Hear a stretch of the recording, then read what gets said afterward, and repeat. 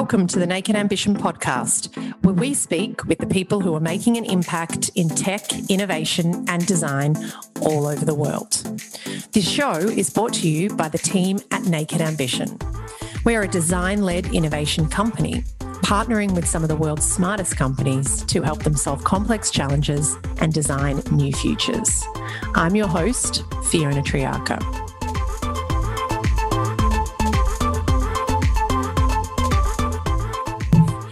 Okay, hi everyone, and thanks to those of you who've tuned in live. This is, of course, the Naked Ambition podcast, where we speak with the people who are making an impact in design, innovation and leadership all around the world. Now, I'm absolutely thrilled today to have Catherine Hills on the show. Welcome, Kath. Thanks, Fiona. It's an absolute pleasure to be here. Thanks for asking me. Yeah. So, in the spirit of the day, it's Are You OK Day, as people are probably seeing out there on LinkedIn. Everyone's blasting it out. How are you doing today, Kath? Doing okay, Fee. I think that, Melbourne's going through a few situations that many people in the world have been experiencing with our lockdowns and homeschooling. So definitely traversing that challenge and actually having a pretty okay time. Enjoying reading, spending a lot of time travelling through music, geographic travelling, I think, just through different kinds of music styles and getting that fix for travel, and also sharing that with my family and sort of having that kind of exchange at home, which is lovely, but definitely finding that we do have extra accountabilities as parents at the moment with kids. How are you going? Oh, you've just hit on my sore spot there with I'm just like, I was having a comment for when are they going back to school? I think so many parents there, I think we're staying strong and the team are all doing an amazing job and, trying from our perspective, just trying to put some good content out there and some things to sort of inspire people and cheer them up. But on a personal, I really want the kids to go back to school and daycare. I think that'll just be make a massive difference for everyone. So hopefully that's on the cards for us. Exactly. Yeah. I was speaking to a lady yesterday about a holiday booking and we were making it, very sort of tentative, but still getting that commitment that we would both talk about the holiday and also, recognising her business needs as a, small business owner who needs to sustain her business in regional Victoria. Yeah. So very much, understanding everyone's challenges and working with each other, I think, is the community benefit at the moment, if we can do it. Yeah, so true. And that community aspect that you've mentioned there, I did see a great post from shout out to Fiona McCutcheon for this one, but she put something up this morning around it being Are You OK Day, but actually one of the successes really, or the benefits to come out of the last 18 months is we are actually really asking people a lot.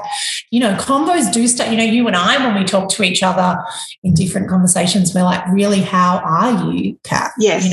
That's where you start and spend a lot of time on that rather than the typical surface level answer, which used to be a lot of like, oh yeah, my go-to would be like, yeah, great. It didn't really matter what was going on, but that's kind of what you came out with. Yeah. That game face that we all usually have is not really there anymore because we have interruptions with family. We also have, connectivity interruptions. We're not in rooms together. So there's lots of, I think, sort of empathy needed for each other right now, as you're saying, Fiona. And I really love that kind of connection. I think if we can achieve that through distributed settings, it's valuable. And, creating culture through connection is the way to go. Yeah. We've dived straight in here. So what I'm going to do is right on it. How are you? What I'm going to do for anybody who hasn't had the awesome pleasure of meeting the fabulous Catherine Hills is just give a very brief bio so people know a little bit more about who you are, and then we will actually dive into a little bit of your backstory as well, which I think is always a great place to start. So Catherine Hills is is a highly experienced, and I'm also going to add in here, very well respected strategic leader in the area of design, people, and practice. And within transformation strategy as well. So she's got a lot of experience in capability strategies within large organisations. Has done a lot of work. I'm going to dive into some of that experience and some of her war stories today around some of this as well. So capability strategy, operations and enablement is where Kath spends a lot of her time as a design consultant. So Kath, tell us, how did you find yourself in this line of work? What's your background? I have a fairly traditional entry into design fee. So I came through actually a fine arts pathway. I started in design, and I was very young when I entered into my design course. I loved writing. I loved critical theory. I loved design, the idea of design, but I hadn't actually formulated what design was to me in terms of material practice at that point in time when I was 17. So I immersed myself in creativity, writing, trying to explore those spaces, building my skills up, and actually had a studio space that I just ran on my own with other people in a co-working art space for a while in Richmond, just down near the station, and spent some time there, entered into fine arts, ended up moving into contexts that were very site-specific or contextual, and involving some research on family histories, inserting that into my practice, and then moving into what would be called multimedia design at the time, interaction design qualifications. And very soon after that, I went overseas. I met my daughter's father. I went over and travelled for a while. I experienced Post.com in the UK, most specifically in Glasgow and Edinburgh. And I did have a connection to that area because of my family, and drove my family in the printing industry, and their migrated early in the 20th century. So it was really wonderful to reconnect culturally and also understand myself as an Australian from afar, like reflecting on our sort of nationhood and our identity as an Australian as well, because at that time the internet was still, building, and we still felt like we were the arse end of the world in Australia, less connected than we are now, less of a global community in that sense, with very much real-time interactions like we're having today. And so that exploration, I think, was huge for a lot of people who came in Australia who sought education and experiences overseas. So that was my voyage, and I moved into web design, web development, graphic design, traditional information architecture projects. The Disability Discrimination Act was hitting the UK and Europe at the time, so we were interacting with those requirements, did some great digital campaigns, and from that period, certainly the exploration was very strong for me in the digital design space. And what I noticed about all of the interactions I was having when I was working in consulting teams was that client engagement was really huge. But what I wasn't getting close to were the people that we were serving through that client engagement, the customers and users of the products and systems and services we were designing. So that helped me kind of traverse into what we call user experience design today. And my first official role in design, in user experience design, was actually at the University of Melbourne. Prior to that, I'd been working in front-end development as well. So I'd done a bit of engineering. And since then, I've moved into research. I've moved into business design. I've been working across team leadership roles, and really just stimulated by the factors of enablement, building capability, systems thinking, looking at employee engagement as well as the customer experience in most recent years. Wow. So it's been a fun journey, and I'm sure that many people who've been in industry for a couple of decades have got similar stories with lots of little adventures through that time. It's an incredible evolution coming from fine arts, and to summarise, fine arts, web design, UX design, now into the more strategic areas of design. I want to go a bit deeper into some of those more personal aspects of that journey for you and what that's meant. But I'm also curious, as I hear that, of what you have seen over the last sort of 20 odd years about just the evolution of design itself, and what it has meant in terms of definition and adoption inside organisations. Like, what do you think are the biggest changes that you have seen, or even leaps in people's understanding and application of design? I think we were touching on this a little bit in our last conversation too, and I think that it's such an interesting time right now for everyone. For design, it's beyond design, beyond the traditional design verticals that we were interacting in before, applying system interaction skill sets in human-centred design and innovation practices into problems that weren't previously territories for designers. Yeah. And these territories are fascinating. Some have massive social impact, some have business impact, some have smaller incremental impacts depending on the scale of the problems that you're solving and the wicked problems that you're addressing in businesses. What I'm seeing is the scope for design being shared across many different people outside of the design profession. So design for me maybe 5 years ago, 7 years ago, was about becoming the facilitator and the creation of co-design enablement in that space of design. I was seeing that transition in my practice, and as I was learning more about human-centred design techniques and participatory design and testing and learning and experimenting with different methodologies, I could see that there were a lot of opportunities for application, both in my personal life, creating retros with my family, right through to journey mapping my own career. And I've actually gone through that process recently with a person called Mags Hanley, who's written a book about career architecture, which I contributed to and also was a structural editor for. So very excited to see that released, and massive hats off to Mags for getting that, sort of release done and launched. She's a really amazing person to be friends with, and people like her in the spaces that we interact in are definitely traversing across beyond design into the application of design into other spaces. Yeah. Tell us a bit more about this. Tell us about what Mags and you have as well explored around using design techniques for the personal or in your personal life. What does the book cover?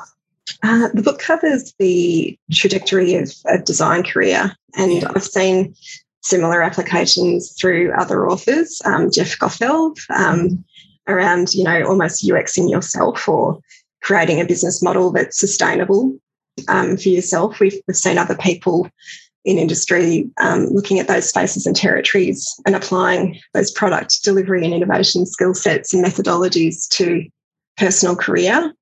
So very much in that space for the work that Mags was doing, and myself as part of her cohort.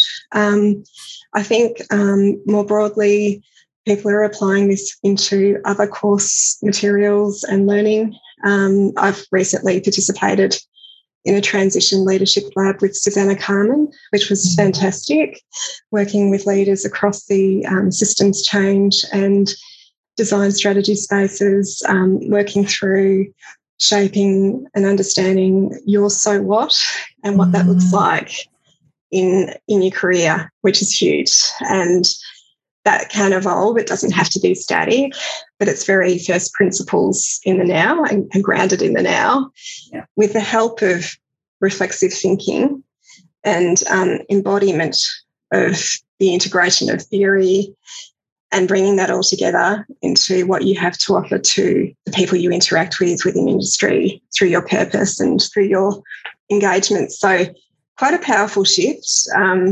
I've been noticing those shifts, and I actually just went to a really great Last Club free event this morning on human systems dynamics which was really cool, brought to us by Ahmed Avais. And he, as part of a whole body of sort of knowledge, what he was presenting was associated with the body of knowledge in that HSD space, which is very closely aligned to action research, human-centered design, strategic design. So all of those spaces and complex adaptive systems, which is something that I've been thinking about for a while, you know, these interact in such a powerful way. And I think that we've got this kind of convergence happening at the moment with the way we interact with those spaces and how we potentially can create transdisciplinary language around how we use this knowledge. Yeah. And that, for me, is a huge opportunity that I identified in my work in the lab that I just was in, how to elaborate on that transdisciplinary behaviour and create spaces for design interaction, what we would see as design, in spaces that are non-design.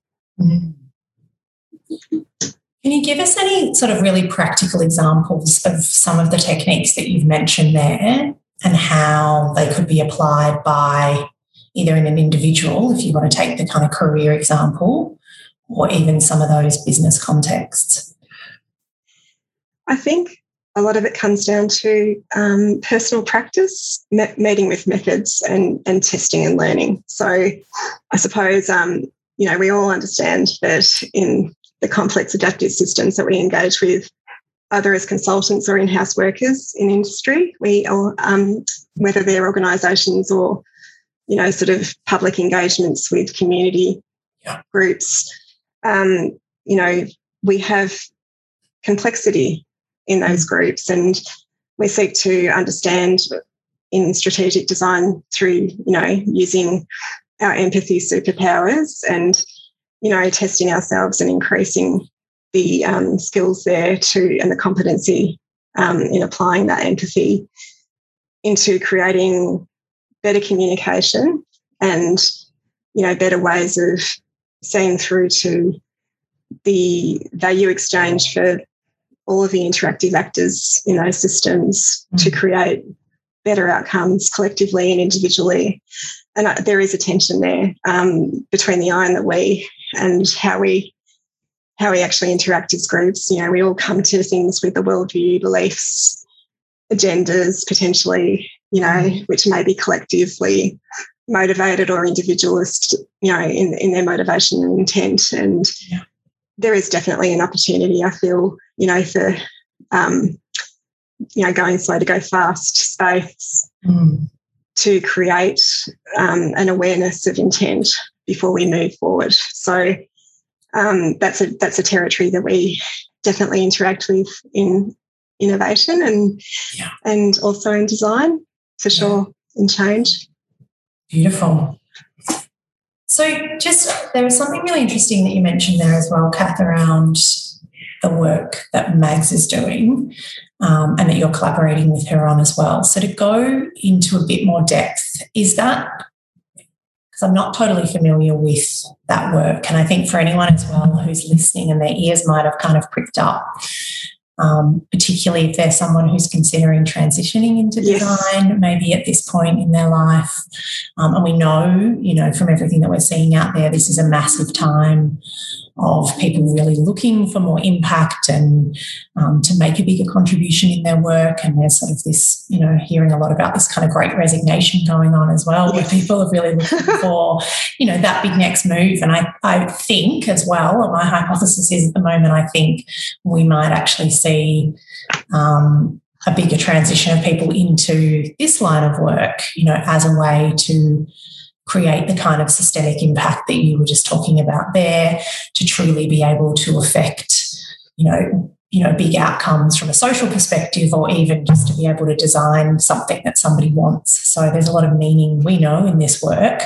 So in the work that you've done with Mags, is there sort of an overarching framework? Is it about how people navigate a design career? Is it about finding your way into it? Is it about designing your life? Can you tell us a little bit about it? It's a bit of everything. It's very holistic. Mags has created a structure for design careers, and she's also created almost like an example of a journey map to her own experiences, and she's incorporated all of the factors that come into what we know really impacts on people's careers, which can be career opportunities, career decision making, and it can also be health, it can be family, it can be stage in life, it can be desire for change. So she's built this all of this into her wonderful book, Career Architecture, and she just launched a few days ago, actually, and it's so exciting to see because Peter Merholtz, who wrote Org Design for Design Orgs, he's written the introduction, and Mags and I were discussing that and the endorsement of the work, but also the adjacent value of the work that she's created, because the work that she's covered or the topics that she's covered are not covered in Peter and I think it's Kirsten Skinner's publication. So Kirsten or Kristen. So I believe, there's a lot of complementary content there that will be really useful for people at any level of entry into the career profession of design, and also a lot of knowledge to be shared there around how to accelerate into those spaces and to make choices that are right for you. I saw that she was actually on a podcast just recently where she was talking about some career choices being like, sort of a rebound boyfriend. And I had a real giggle because I thought no one wants to admit that. And also Mags talks about the lack of linear direction in the way we see careers. And we all know that when we get to a certain level of maturity, it isn't always linear. So having that acknowledged in the book and making it safe for people to make change that makes sense to them is really wonderful. Yeah. Fascinating. I can actually see, so many crossovers with work that people are doing in this area, in this space as well. I think, through design and through even the future of work and what we expect future careers to be, the changes in traditional careers and the 9-to-5 jobs. So, there's a lot. 100%. Sounds really interesting. Yeah. I'd love to explore a little bit about, within your career as well, Kath, you've had a number of leadership roles. And from a personal perspective, I've heard about your leadership style, and it tends to get glowing reviews from everything that I have heard as well. Thank you. And I think it's not that it's, leadership is harder in design. That's not a thing at all. But I'm just curious about, what is your leadership philosophy? What is your leadership philosophy or style of leadership? And how do you shape the people that are working with you? Very much part of my journey recently is to be able to articulate what that is, and that's beyond just the typical dialogue around servant leadership, empathy-led leadership. And I suppose there is an interaction, I think, in any leadership style with power and also with love for me. And that sounds very 70s or maybe even 60s flower power. That's not what I mean. But it is interacting with those spaces of servant leadership and also empathy and compassion. My core values are all around compassion, creativity, kindness, curiosity. I care about building capabilities, and I care about enablement, and also that sort of sense of embedding learning and doing is just a very sort of intrinsic way of working in agile cultures, humanist cultures, when we applied that humanism to technology and other practice areas, or, it could be non-technology as well. How do we become humanists in the way we work together, and how do we recognise each other and see each other for who we are, but also bring to the table a collective view of where we want to get to. And that's very much, for me, it's about the strategy of engagement, the strategy of support for design, the strategy of building confidence for designers. For me, I didn't have a lot of exposure to great immediate great design leaders. I just read books. I was often the design team of one. I gradually built my knowledge that way, and I learnt from leaders who are not designers. So for me, it was very much around how do I learn about how to be a great leader? Where do I see that great leadership? And for me, great leaders are transparent. They guide, they can direct, but they can also listen. And that listening culture is so popular in terms of what we hear about today in HBR and Forbes and everywhere else. But I think there's still a tension there. People are struggling with that transition to some degree in some places, and people who naturally attune to different styles may not see it as a style for them. So I definitely find that my style is appreciated by many designers, and I know that I have, when I've had the agency to direct, I've actually really enjoyed that too, because, you know, the enablement of having a say in an organisation around strategy, or having a say around business model in that strategy, or the employee experience is always, you know, naturally important to any functional representation within these organisations or through the consulting that you're doing. Yeah. So often there's that kind of building of capability built into my style. Mm. And being a bridge in some respects, like how do you see yourself in that sort of role, you know, of having the back of the design team, you know, and supporting them, being the voice for the design team at the same time as serving the needs of the business? And I presume as well, you know, sometimes, and we've talked about this, you know, offline, you know, there's that role of almost being the translator yes. between the two sometimes as the leader. How do you balance that tension, and any examples you can give us of where you've had to do that maybe and it's been pretty challenging? Well, you know, as leaders, that we're not always expected to give the good news. And I think, you know, in design teams and design practices, it's often important to feel popular for many people.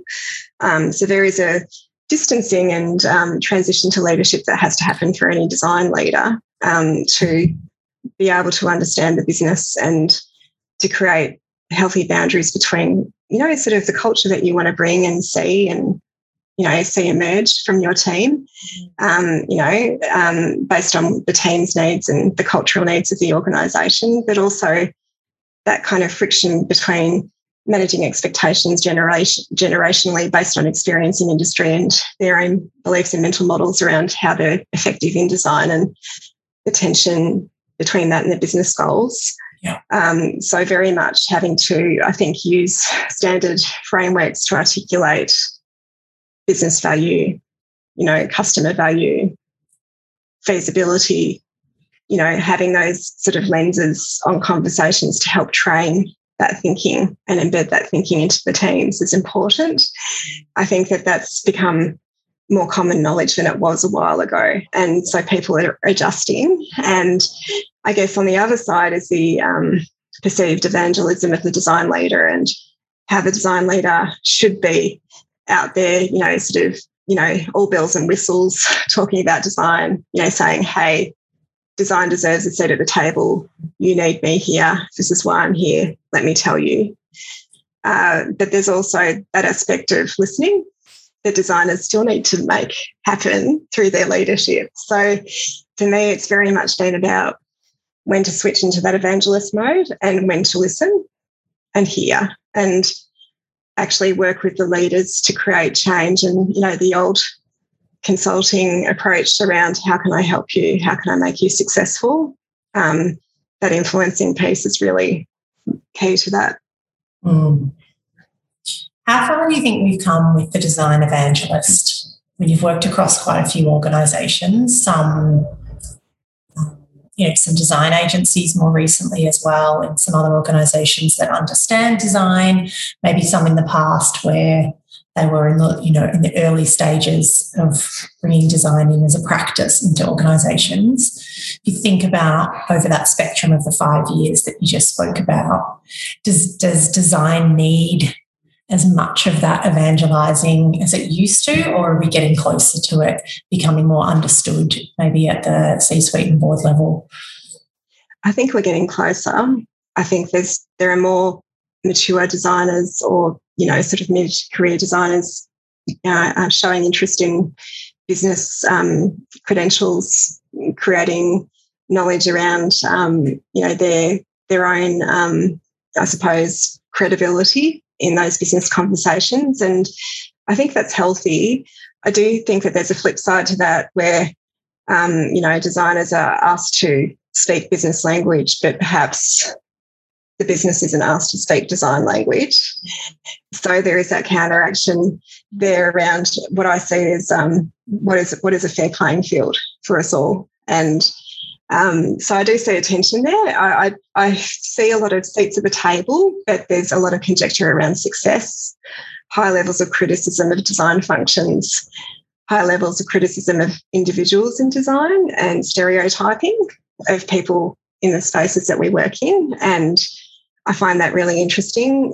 There is a personality diversity in every single field, and we have people who are deep experts, people who might be less self-reflective than others, people who are more self-reflective, people who listen well, people who don't. And, I find that design's often up for, sort of that kind of stereotyped sort of response, just like any other function, most likely. So I think it is a challenge in terms of business maturity and creating those relationships that designers see past, their own agendas into the agenda of the collective. And I've spoken about this often with people like Dan Zook and Joe Wong in the Make Meaningful work that they're doing and research that they're doing. I participated in a dinner and organised something for them in Melbourne a few years ago, and I think that the work that they're doing is really interesting,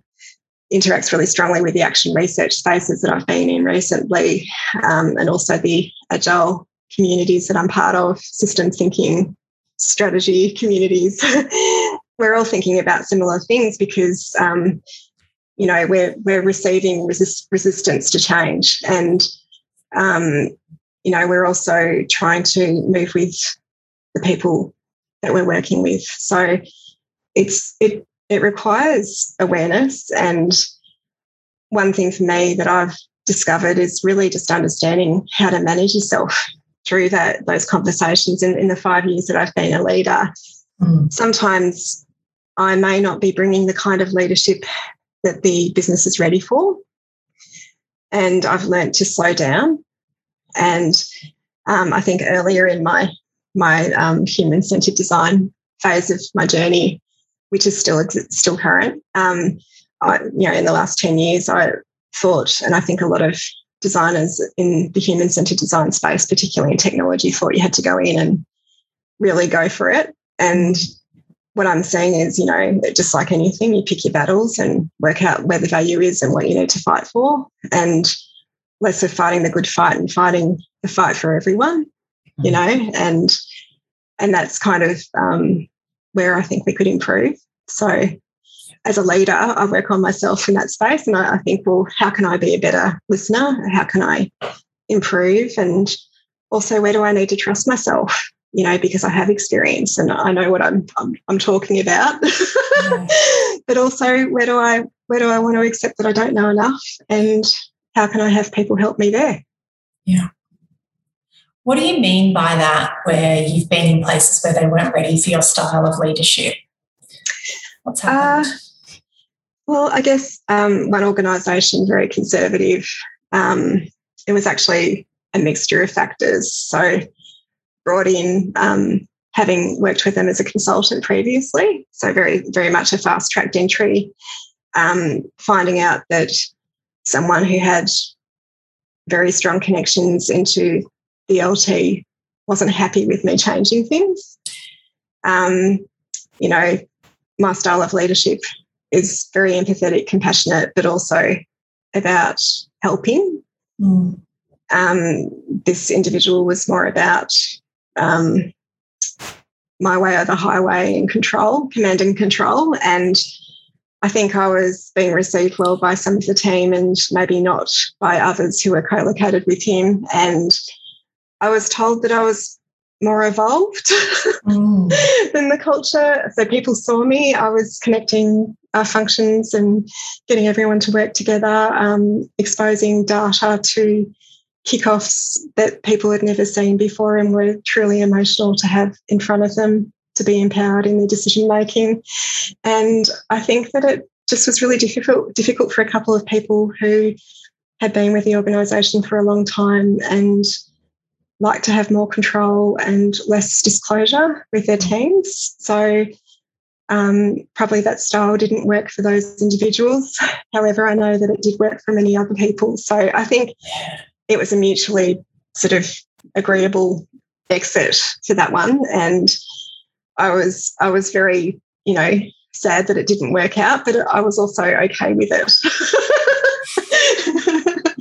So I think that sometimes you just need to accept that no matter how much you seek to actually understand the culture in an organisation and how they understand you and the recruitment and hiring process that you do, even no matter how much you interview the potential employer, it may not be the right one for you. So, yeah. That's a good one. Thanks for sharing that. That's okay. Because I think it's really it's a topic I think about a lot, of just observing different styles of leadership, and leaders. Where you have the leader, which it does sound like the side that you're on, the leader whose team loves them, and adores them. And then the challenge is also, they're working with the executive or the LT, which it still seems like that's working in that tension. But I always wonder whether, is there a trade-off? You know what I mean? Like there's those kind of leaders who would much prefer to just be well respected in the exec or within the LT and be getting, rather than deeply connecting with the team that they're leading and thinking about opportunities for that team themselves. So, yeah, more a comment than a question, but just something I think about a lot. It's really interesting to share there. It's a very interesting tension between job satisfaction, cohesion, employee engagement. Yeah. And getting that right. And I think it's an exploration. I think it's also a long game. It's not a short game. It's something that you can maybe create conditions for very quickly. But there has to be a readiness and receptivity in the organisation and the teams that you're leading to create that space for that change. And I definitely don't think you should go in and judge an organisation, within 5 minutes. I'm pretty good at picking up on patterns and creating ideas around where I might think things are heading. But what I definitely don't think is good is to go in and create assumptions, just like you wouldn't create assumptions and deliver on those assumptions without understanding the territories, with customers. So why would you do that with the people that you're working with? Unless you have a really strong directive from your executive or CEO tier, the C-level, that you need to do it. And that's part of your mission and your agenda, which I've had happen to me too. I've had that too. So, yeah. But I love that. Like that's like a design-led approach to leadership that we're talking about here. We get a little bit meta. But, it's like it's going in and it's observing, what is going to be required, like what kind of leadership or what even, what sort of strategic moves are going to be required early on in order to make this work. Is this a team that needs repairing? Is this a team that where the communication's completely failing? What are sort of some of the things that you need to work on and in what order for this team to be successful, and then thinking about it elsewhere. So it's a clever approach. I want to just stay on leadership for a little bit longer if we can, and then just one more question, and then we can jump onto some of these other great topics from your intro as well. So love and power, love that. So you mentioned it, and then we went into empathy and sort of servant leadership and some of these other things, but I love and power. So when it comes to teams that you're working with, how, and even at the individual level, like how do you use those two principles in the way that, you give advice or you guide or any of those sorts of things when it comes to design?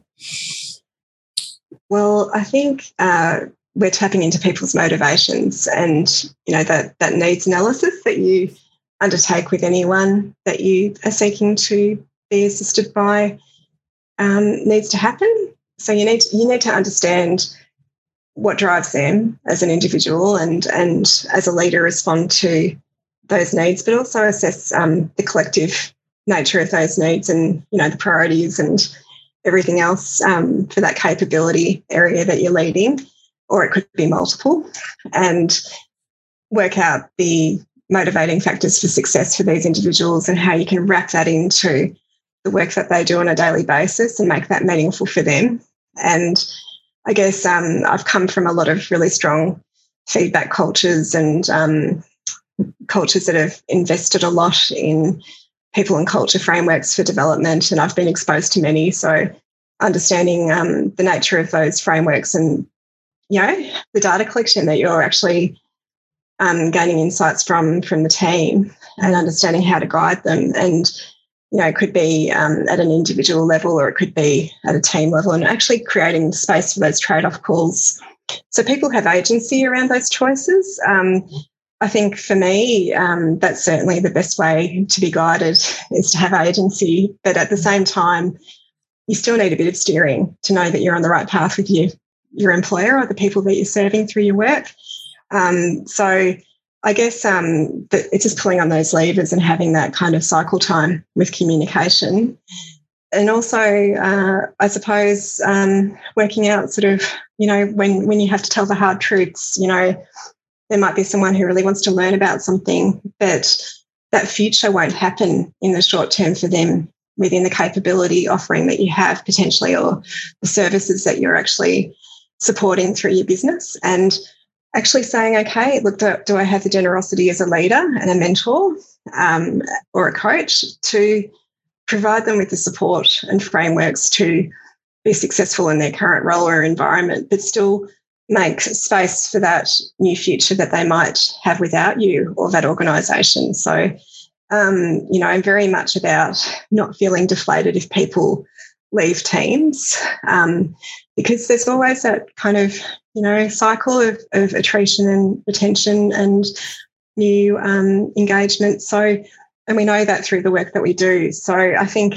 the best friend that I can be through that love and power piece is actually to help people through that pathway, and also to understand the value of their careers when they're interacting with me. So very much in that teaching space and sort of education and capability space, and sort of also saying, have you thought about this? Or this is perfect for you. Absolutely. Or you need to diversify, you need to strengthen, having those conversations early and often. And I don't know if that answered the question for you. It really answers the question. I think really practical examples there, but also, some of your own philosophy and the learnings as well that you've brought in from just applying different techniques. So I really like that. It also just resonated with me on a personal level as well, because we just went through that exact scenario where one of our team, who's been with us for a couple of years and has really, had told us that she was really keen to learn about futures thinking and was pushing for it for around 12 months within our work. And it definitely is something that's relevant to what we do. Systems thinking is another one. You've spoken about that. But, being an agency of the size that we're at, while, you can sometimes apply some of these techniques, you have to be very specific around positioning and specification. And that's a journey that we've really been on. So it was about that conversation of, okay, well, we want to do this, but it's not like we can't is this the place where you're going to be able to get that learning? And we were able to come to a great, by kind of letting go, which I love, you've sort of said that. And it wasn't easy, like I have to admit, like from a personal perspective, I was a bit like, oh, you know, we're going to lose this person and, you know, what does this mean? But like through conversations and some of her own work going out and finding out where she could learn this, she's now doing a day with another cooperative organisation, and then the rest of her days with us. So he's bringing some of that futures experience back into the organisation and kind of gets to scratch that itch. But, you know, we sort of see the benefit of it on this side, and, you know, vice versa. I'm sure they're receiving some of that. So it's about having that attitude of, you don't own people. No. You know, and if you do try to own them, you know, that's where it's really going to backfire. And, you know, it is, you know, I was joking about it with a friend, you know, when sometimes like when someone in your team tells you they're going to leave, it's like your husband telling you he wants to just go off and sleep with somebody else for a little bit and come back. Yes, you know, it's like there's a little it's like a breakup. Like is there not a, you know, whatever, can we not give you everything? But I think it's a level of maturity as a leader that you have to come to, especially, and I do actually think it is particularly within this industry, because, you know, you, and as a small size, you can't be everything and you can't have all of those disciplines in one place. So if you do want people that are well-rounded and are not just putting things on their LinkedIn profile saying that this is something that they do, but truly going and getting the experience, you have to be prepared to maybe let them go and get that. Yeah, and it's an act of love to go, hey, you know, if you love them, like let them go, because that is their path. And I think all of the leaders who I've had who, as managers or leaders who've supported me, who've given me that sort of go with grace and support, you know, I've always remembered them and thought, thank you for supporting me. But also it's that kind of right sizing, you know, like a product market fit, the right sizing of the person to the role and their journey. And I know that for me, there was a lot of right sizing thinking around my career decisions, was around thinking, you know, is this what I need to learn right now? Is this actually where design is heading? You know, am I in the right space? I feel more curious about this right now and I don't think I can learn it here, or people don't see design that way in this organisation. So how can I actually learn and how can I do this? You know, because as we know, it's just expanding, like the you know, it's beyond design, how we were talking about that the other day, and, you know, just that sort of land beyond design. What does that look like for designers? And it's not about, you know, sort of the singularity when the computers take over the world. It's about you know, sort of what it might be. I think you might be at the forefront of that, given all your background. If we are going to be cyborgs, but well, you know, that I was talking last night with my partner about having a chip implanted, and I know Kayla Heffernan, who's done a PhD in that space around, you know, implantable technology, and it's very interesting, and the William Gibson cyborgs literature that I'm going to read at some point. Just, you know, that sense for me, the human system is so complex in its own way, and you know, it's like the environment, you know, it's out of balance. How do we reset it? And, you know, Tell us what you're excited about. I'd love to look, because this is getting on to some of these future questions I'm keen to explore a little bit about. You know, we've talked about this amazing rich design background that you've come from and some leadership themes, and also sort of where we're seeing design in organisations. You've talked about systems thinking a little bit, or using systems in design and the importance of that. Like, where do you see, the direct question is really, where do you see the big growth areas when it comes to design? Like, what's the big opportunity that you think we're going to see in the next few years? I think from a practice perspective, it's improving self-awareness and practicing self-awareness and awareness of others through the work. I think that there's this huge sort of shift that we need to create in industry across many different professional disciplines to create space for that, because there's so much cognitive load with the complex adaptive systems that we're interacting with, and lack of competency in systems thinking and understanding of how to actually address complex problems. So there's a huge scale effort, I think, there to equip people with the right theoretical understanding or practical understanding of that theory to apply frameworks that actually make sense, that we do have some of now, that actually, make that open to more people to use. So people can more effectively come together and have outcomes that are positive, and also lower the fatigue factors in the decision-making processes that we see all the time. So it's never going to be perfect, and I think we have to be comfortable with that complexity and chaos. And I think often design is seen as a chaotic field because of the way we work and the creativity that's embedded in the work that we do, and our comfort with that exploration space. Whereas maybe, some fields are more comfortable with the structural and the evidence-based learning, which we've attached to design. But, we still need to be creative as humans. So I think, that whole interaction is really interesting to me around this space right now. And also, I think something really interesting that I wanted to share with you was actually from a woman that I was peer coaching with, a lady called Barbara, and she's working with First Nations communities up in New South Wales, and I was in the Transition Leadership Lab with her, and she was telling me how systems thinking is actually embedded in our First Nations communities' thinking. And I was asking her, how can we learn from the First Nations peoples, not just about how to treat country, but through that learning, how do we apply systems thinking into our own culture? And we're still discussing it. So I think that there is a huge amount to learn from those communities, and understanding how to translate, First Nations cultural thinking into Australia's modern contemporary thought processes and the way we engage as a society. So that is a big question. Yeah. What was she talking about? What are some of the cultural aspects of Indigenous communities traditionally, or things that are happening now, or what's the? Well, I think, we've only just touched the surface, and I've just read a book about First Nations design, which was really interesting as well, around architecture. But I think the